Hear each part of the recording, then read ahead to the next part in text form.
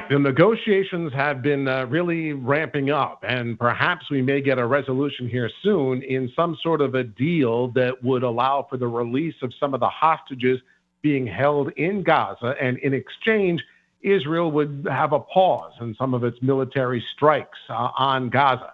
I wouldn't call it a ceasefire. That tends to suggest like both sides agree to a deal to stop the fighting. But no, but Israel would say they'd have a pause, in part just for the logistics. We believe that these hostages are held throughout Gaza, so this would make it safe for them to transit in order to the gate, essentially, in order to get them back into Israel.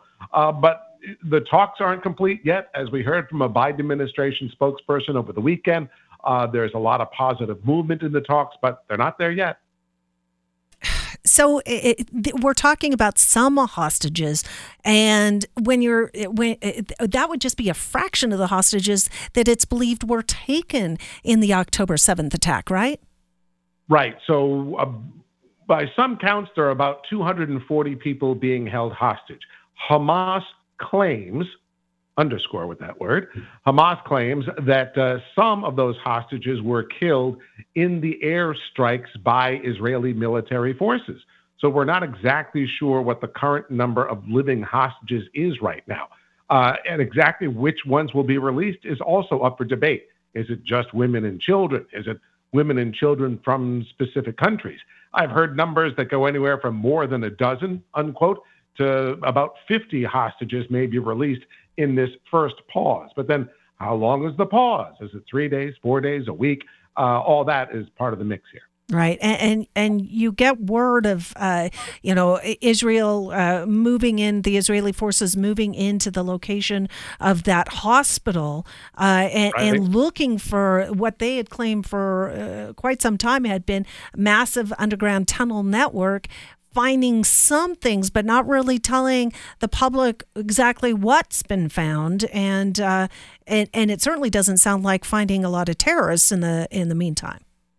Right. No personnel have been found, which has been interesting, but it looks like a pretty elaborate network of tunnels found there under that Al-Shifa hospital, which is the biggest hospital in Gaza. Also, some video released that appears to show Hamas terrorists taking at least 2 hostages to that hospital, one of them sort of forced and dragged in, the other one clearly with a abdomen wound, bleeding on a stretcher. And the video is out there, and it's funny because Hamas says it's proof that they are treating the hostages well by getting the medical care. So it's amazing how things can be twisted and manipulated these days. Yeah.